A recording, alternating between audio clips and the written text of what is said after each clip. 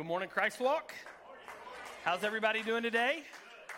So good to see all of you. So happy to be with you this morning. If you've got your Bible, you got a smart device, I want to invite you and encourage you to turn with me or swipe with me. We're going to be in the Old Testament, the second book in the book of Exodus. We'll land in chapter 32 in just a moment, so you can stick your finger there.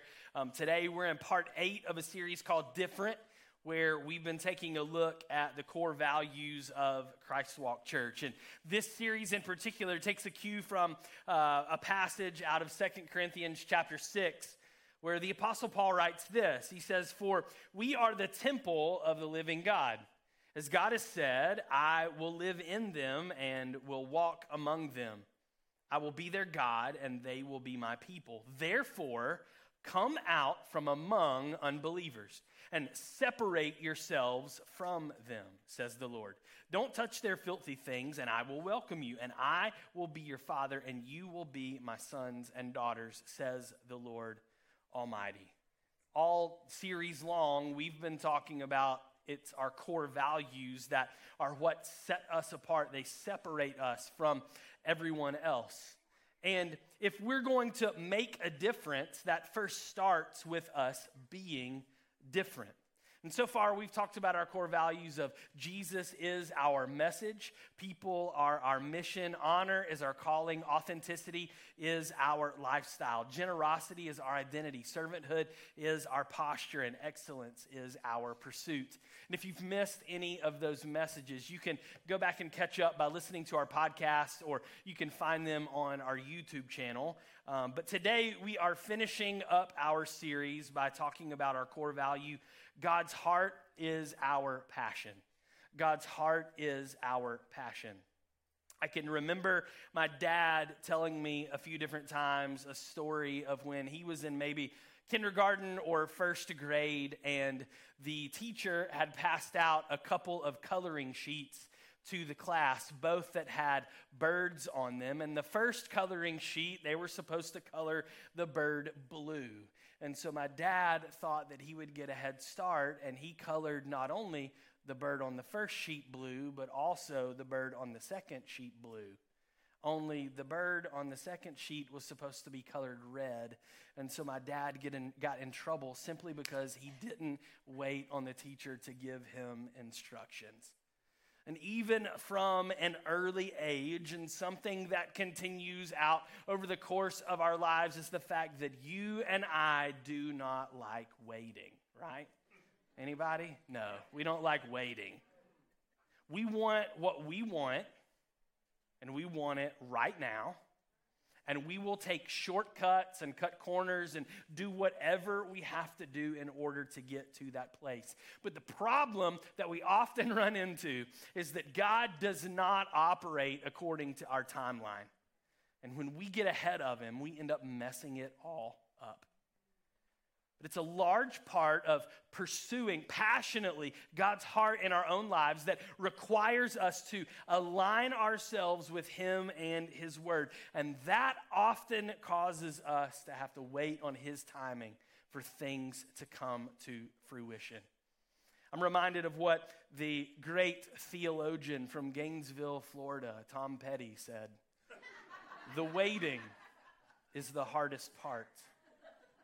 Or perhaps what G. Campbell Morgan said about waiting. He said, "Waiting for God is not laziness. Waiting for God is not going to sleep. Waiting for God is not the abandonment of effort.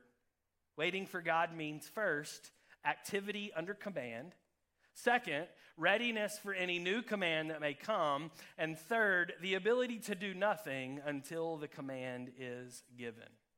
Waiting on God is simply doing the same thing that God told you to do last, just continuing to do that over and over and over with faithful obedience until he tells you to do something different. And then whenever he tells you to do something different, you do that thing with faithful obedience until he tells you to do the next thing. That's what it looks like to not only wait on God, but to pursue his heart with passion by simply just doing what he told you to do. And the Israelites, they often found themselves in situations where they were having to wait on God, and they were having to put into practice this idea of simply being faithful and obedient to the things that he told them to do. And time and time and time again, we see how they failed miserably, right? In our passage for today, that's one instance of this. And just to give you a little bit of background, the Israelites, at this point, they had been slaves in Egypt for over 4 centuries. And God raises up a man by the name of Moses to go in and to deliver them from Egyptian slavery. They followed Moses through the time of the plagues, where God sent down these different plagues on the Egyptian people, which ultimately led to Pharaoh allowing the Israelites to escape. And following Moses, they crossed the Red Sea. God parted the waters and stood them up on either side of them, and they crossed over on dry ground. They saw Pharaoh and his army, who was chasing after them, be drowned in the sea. They crossed over to the other side, and now they find themselves at Sinai, Mount Sinai, where Moses has gone to the top of the mountain to receive instructions from the Lord. And the people have been told, just stay here and wait until I get back. And so they're there at the foot of the mountain, and they see that Moses is at the top of the mountain, and it's covered with smoke, and he's there in the midst of the presence of God, meeting with God to get those instructions, and the people just have to wait. And so we pick up in verse 1 of Exodus 32. It says, when the people saw how long it was taking Moses to come back down the mountain, they gathered around Aaron. Come on, they said, make us some gods who can lead us. We don't know what happened to this fellow Moses, who brought us here from the land of Egypt. And so Aaron said, take the gold rings from the ears of your wives and sons and daughters and bring them to me. All the people took the gold rings from their ears and brought them to Aaron. Verse 4, then Aaron took the gold, melted it down, and molded it into the shape of a calf. And when the people saw it, they exclaimed, O Israel, these are the gods who brought you out of the land of Egypt. Aaron saw how excited the people were, so he built an altar in front of the calf, and then he announced, tomorrow will be a festival to the Lord. The people got up early the next morning to sacrifice burnt offerings and peace offerings, and after this they celebrated with feasting and drinking, and they indulged in pagan revelry. Verse 7, the Lord told Moses, quick, go down the mountain. Your people whom you brought from the land of Egypt have corrupted themselves. How quickly they have turned away from the way I commanded them to live. They have melted down gold and made a calf, and they have bowed down and sacrificed to it. And they are saying, these are your gods, O Israel, who brought you out of the land of Egypt. Then the Lord said, I've seen how stubborn and rebellious these people are. Now leave me alone so my fierce anger can blaze against them, and I will destroy them. And then I will make you, Moses, into a great nation. These 10 verses, I believe, reveal to us 6 things that stand in the way of us having the heart of God. 6 things that keep us from having God's heart. And they're not just steps. It's more like a slippery slope where one thing is connected to the next. And the further and further we go along, the steeper and slippery that slope gets. And so we're going to take a look at each of these 6 things that separate us or keep us from having God's heart, and then also take a look at some kind of introspective questions for consideration this morning. We begin with number 1. The first thing that keeps us from having God's heart is simply impatience. It's impatience. In the beginning of verse 1, it says, when the people saw how long it was taking Moses to come back down the mountain, they gathered around Aaron. Come on, they said, make some gods who can lead us. Now, Moses had been on the mountain with God for 40 days and 40 nights, and so the people are just there having to wait. And you and I, we know exactly what it's like having to wait. Many of us, we wait in traffic every day on our commute, or we wait in the car pickup line at school, or we wait in the checkout line at the grocery store, or while we're on the phone with customer support. Husbands, we wait on our wives to get ready so we can go out to dinner. Wives, Y'all wait on your husbands to finish that honeydew project you asked them to do 6 months ago, or maybe even to start it in the first place.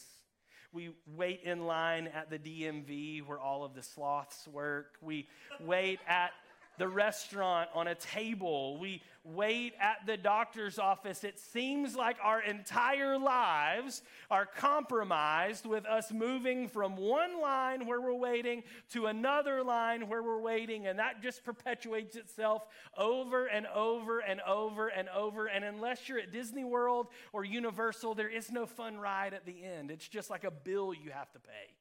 Like, that's how we live our lives. And that often leads to impatience, right? Like, think about just being at a restaurant and waiting on a table. The hostess tells you it's going to be 20 minutes. And at that 21st minute, you're starting to get irritated, right? And then 22 minutes, and then 23 minutes, and then a family that came in after you get seated, and then all of a sudden you turn into Karen, and you're giving the side eye to the hostess, and you're pacing up there, and you're looking over the hostess booth at the sheet that she has, and you're just counting, not out loud, but visibly enough that she can see you and be aware of what you're doing. And then it gets to 25 minutes and 26 minutes, and you're audibly huffing and tapping your foot, and things are getting really intense. And then 32 minutes go by and they call your name. Finally! Right? That's how we handle ourselves. And what I've come to discover is that impatience often leads us taking matters into our own hands because we want to help speed up the process. Right? We want to get there. We want it to happen. And at every single turn, when you and I do that, it leads to disaster. It leads to disaster. And what I've come to discover is that God, He doesn't need our help in any of this. All He desires is for us to trust and obey. That's it. He's not looking for us to help Him. He's got it under control. He just needs us in those seasons of waiting to not put our hand to anything and simply trust in what He is doing and obey in what He is telling us to do. So the first question for us to consider this morning is, where are you growing impatient with God? Where are you growing impatient with God? Because that's where this slippery slope starts, is when we get impatient that God is not moving as quickly as we would like in any one particular area. And then that impatience leads to number two, it leads to ignorance. Impatience leads to ignorance. Picking up at the end of verse 1, the people said, "We don't know what happened to this fellow Moses, who brought us here from the land of Egypt." What do you mean you don't know what happened to him? You watched him climb up the mountain. He hadn't come back down yet. That means he's still up on the mountain. It's crazy. It reminds me of when I think of ignorance, it reminds me of a story of a professional golfer named Tommy Bolt, who was playing in a tournament in Los Angeles. And he had a caddy that day that had a reputation of being a constant talker. Just all the time on the course. He just wanted to talk. And so before they teed off on the first hole, Bolt told him, he said, "Look, don't say a word to me this round. And if I ask you something, all I expect you to do is answer back with either yes or no."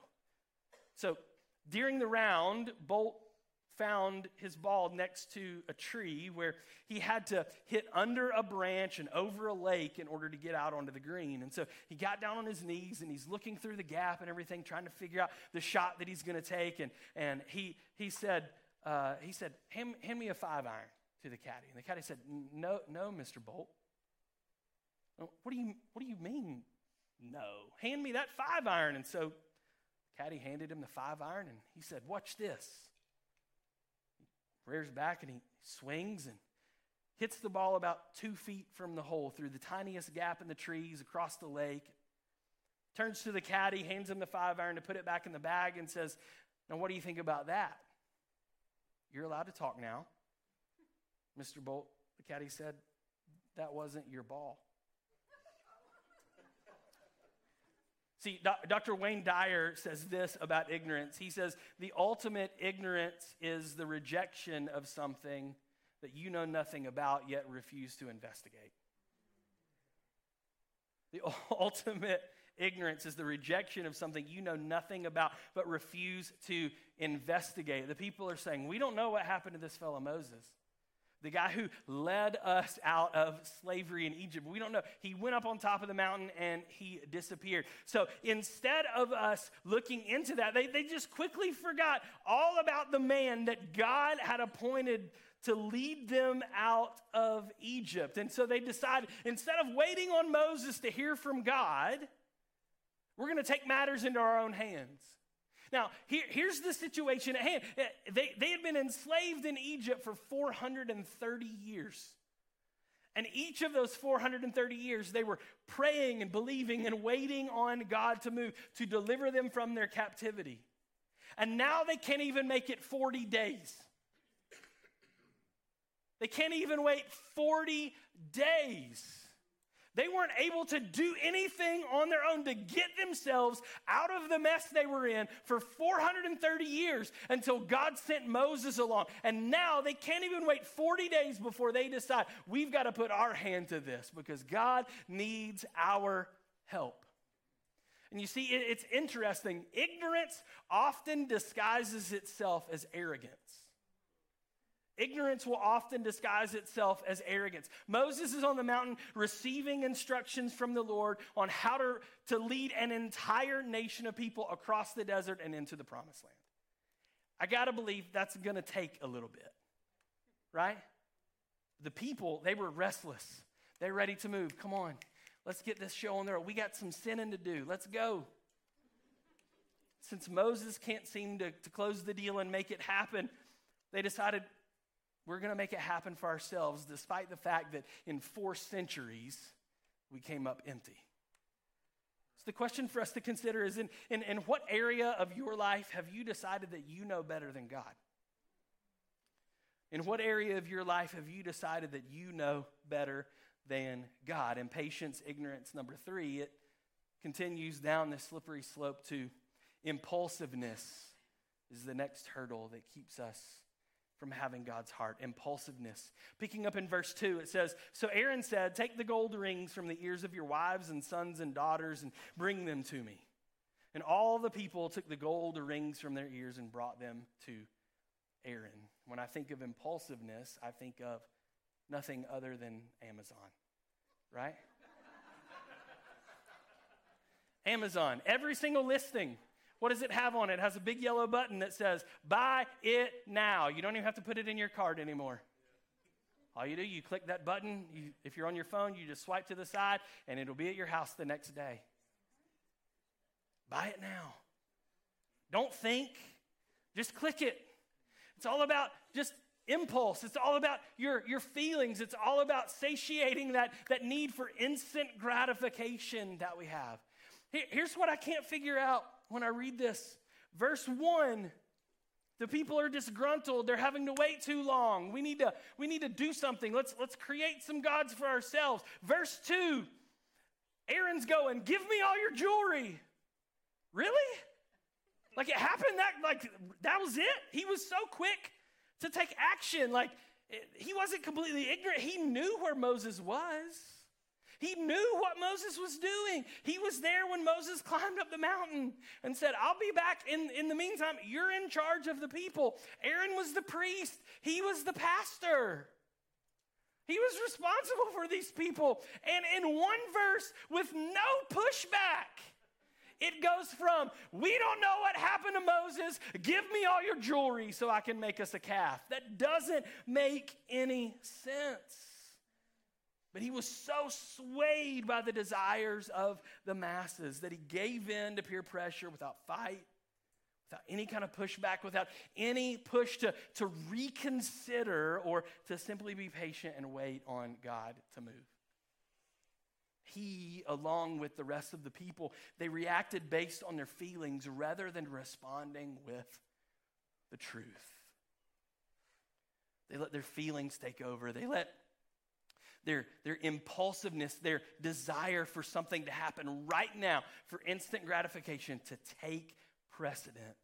And so they moved forward into disobedience. And so the question for us to consider here is, where are you allowing your emotions to lead instead of the truth to lead? Where are you allowing your emotions to lead instead of the truth to lead? Impatience, ignorance, impulsiveness. We continue down that slippery slope that moves us away from the heart of God by arriving at number 4, idolatry. Idolatry. Picking up in verse 4, it says, "Then Aaron took the gold, melted it down, and molded it into the shape of a calf. And when the people saw it, they exclaimed, 'O Israel, these are the gods who brought you out of the land of Egypt.' No, they weren't. They weren't even there when you got out of Egypt." And we read this and we think it's ridiculous for the people of Israel to respond so quickly and easily, like how they just wavered in their loyalty to God. It's many of us would say, stupid, just downright. Can I say that word from the pulpit? It's just downright stupid of them to do something like this and worship something that they created with their own hands. Yet you and I, we do the same thing every single day. We do it every single day. Someone once said that today's idols, though, are more in the self than on the shelf. Like, in other words, today's idols are really an issue of the heart. It's not like we all have golden calves, like, on the countertop in our home that when we wake up in the morning, we go into the kitchen and bow down to before we, pour our bowl of cereal or whatever. Like, that's not what it's like. But it's a heart issue going on the inside of us. And the truth is this morning is that you and I, we don't have to build a golden calf in the backyard in order to have idols in our lives. We carry around those idols in our purses, in our pockets.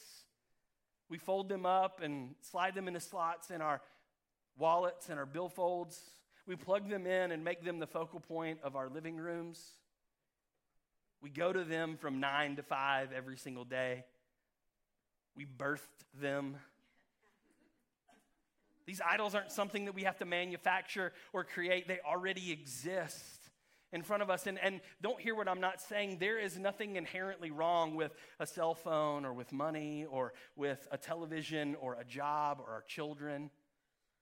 There's nothing inherently wrong with that until those things take first place in our heart and remove God from the place that he demands. Bob Goudswords, he has 3 basic biblical rules. He says that we kind of see this taking place over and over, this cycle in the different stories that we read, and then how even the church and how it affects people, that we all live by these kind of 3 rules. Is that number 1, every person is serving a god or gods in his or her life. We all have something we worship. Every person is transformed into an image of his or her God. In other words, we become like what we worship. And then number 3, mankind creates and forms a structure of society in its own image. And so what happens is, and you can clearly see this, is that when we begin to worship something that is other than God, we begin to take on the image of something that we were not meant to take on. And over time, because of our worship of that thing, we structure society in our everyday lives around that. And so we drift away from where things were supposed to be so that our culture and society resembles something that it was never meant to resemble. And it gets so far away from what God intended, all because we chose to take God off of first place in our heart and put other things there. John McMath talks about it this way. He says, "That for which I would give anything and accept nothing in exchange is the most important thing in my life. And whatever that is my God. The thing that I would give anything for and accept nothing in return for, that is the thing that is the God in my life." And so if you have a question this morning, if you want to know, like, what's an easy way for you to figure out what God you're serving? One of the best ways to at least start that process is look at your calendar and your bank account. Because those 2 things are really solid indicators of what it is that you and I are choosing to worship, how we spend our time and how we spend our money. And so the question for us to consider is, what are you worshiping, really? Like, if you were being totally honest, what is it that you're worshiping? Really? Impatience, ignorance, impulsiveness, idolatry. Number 5, the slippery slope leads us to indulgence in immorality. Indulgence in immorality. Picking up with verse 5, it says, Aaron saw how excited the people were, so he built an altar in front of the calf. And then he announced, tomorrow will be a festival to the Lord. The people got up early the next morning to sacrifice burnt offerings and peace offerings. After this, they celebrated with feasting and drinking, and they indulged in pagan revelry. They were no longer excited that their God-appointed leader was meeting with the creator of the universe on top of a mountain to give them instructions on how they were to make their way into the promised land, the one that had delivered them out of the land of Egypt where they had been for 4 centuries. They were no longer excited about that. Instead, they were excited about this thing that they watched Aaron make out of the jewelry that they handed him. In fact, they got up early. Ain't nobody getting up early. They got up early to go to church. We know people don't like to do that. That's how excited they were about this. They got up extra early to go and worship and sacrifice and do all of these things. And they had slipped into the indulgence of immorality. Immorality is simply the quality, character, or conduct that is evil or wicked. Exodus chapter 15, that's 17 chapters before where we are right now. That's not very much. The majority of that is taken up with Moses' time on the top of the mountain and God downloading his instructions into Moses for the people. But in Exodus 15, right after they had crossed through the Red Sea, the majority of that chapter is comprised of a song that Moses and the people sang together. And it's all about the goodness and the faithfulness of God. It's all about their pledging of allegiance and how they're going to commit themselves to God and God alone. And they're going to follow his lead and everything. And here we are, just a few chapters later. And they went from worshiping, singing, and dancing, and pledging their allegiance to the Lord, that now they're worshiping, singing, dancing, and pledging their allegiance to something they created with their own hands. Opposite ends of the spectrum, whereas initially they were saying we're going to praise the Creator alone. Now they've come to where they're simply just praising the creation. That's where they find themselves. It makes me think of the greatest sports movie ever, The Sandlot, where Smalls takes a baseball that's signed by Babe Ruth from his stepdad's office to go out and play a pickup baseball game with some of his friends, and he gets hit over the fence, and a dog by the name of the Beast gets it, and it's ruined. And so in order to bide his time, he goes and buys a ball from the drugstore and gets a pen and very crudely signs Babe Ruth's name on it in his own handwriting, puts it back in his office. But it was nothing more than a cheap imitation that would never pass muster under closer inspection. And we're seeing this kind of thing seep into the church more and more and more. We are seeing so many people just merely check off the church box. We're seeing so many people that on the surface, on the outside, they claim to be a Christian, but upon closer inspection, they ain't praying.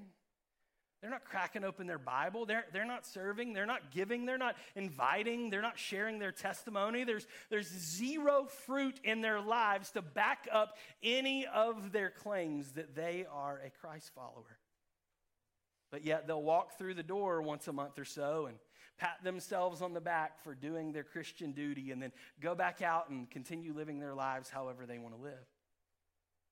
The Bible says that those kind of people, that they have a form of godliness, but they deny its power.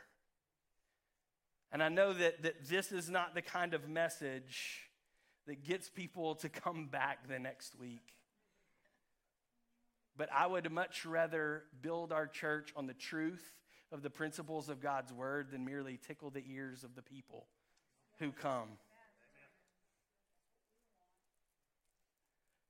We're just playing games and checking off boxes. And a lot of church today is people who have simply replaced the relationship with Jesus with nothing more than a bunch of religious noise and fanfare. At the end of the day, it's a cheap imitation that will never pass muster upon closer inspection. And we wonder why the church at large seems so anemic against the onslaught of evil that is taking place in our world today. And this is why. It's because we're saying over here that we're Christ followers, but then we're living over here in indulgence and immorality. And those two things don't mix. So the question to consider is, what are you replacing God with? What in your life are you replacing God with? The slippery slope that leads us away from God's heart: impatience, ignorance, impulsiveness, idolatry, indulgence, and immorality. And finally, at the bottom of that slope, we arrive at improper identity. We arrive at improper identity. Picking up in verse 7, it says, "The Lord told Moses, 'Quick, go down the mountain. Your people whom you brought from the land of Egypt have corrupted themselves. How quickly they have turned away from the way I commanded them to live. They have melted down gold and made a calf, and they have bowed down and sacrificed to it. And they are saying, these are your gods, O Israel, who brought you out of the land of Egypt.'" On Time Hop this past week, there was a picture that popped up of Avery when she was 2 years old, and she's in our kitchen in the house that we lived in at the time, and Sarah had been in there preparing breakfast, and she had to leave to go get something, and she literally, Sarah would say, "I only turned my back for just a second." And this is a picture of 2-year-old Avery, and she's managed to get the step stool, and she's climbed up to the counter. And she decided she was going to help Mom make the eggs. And so there's cracked egg shell and all in the skillet and on the stove and on the counter and in the floor and in Avery's hair and on her pajamas. And she's standing there like, "What? I don't know what happened." Sarah turned her back for just a second. And in that moment, Avery was able to make a huge mess. Moses was up on the mountain for 40 days. And during that time, he had turned his back for just a second. But sin had infiltrated into the camp, and now there was a huge mess. The Bible says that the people had corrupted themselves. Ultimately, what had happened is they were unable to recognize themselves as God's chosen people. Notice what he says in verse 7. The Lord tells Moses, he says, "Your people, who you brought out of the land of Egypt." They're no longer God's people. They're your people. They're not my people. My people don't act that way. Your people who you brought out of Egypt. They no longer have a proper identity of who they are in the Lord. And instead, in that moment, they became like the pagan nations all around them. In that moment, they were just like the people of Egypt that God had delivered them from. There was no difference. And sadly, this is what we are becoming in the church today. And the truth is, if you and I, if we look like everyone else, why would anyone want or need to be a part of us? So you need to understand something. I can't speak for every other church, but I can speak for this one. At Christ Walk Church, everyone is welcome. Everyone. But holiness is the standard.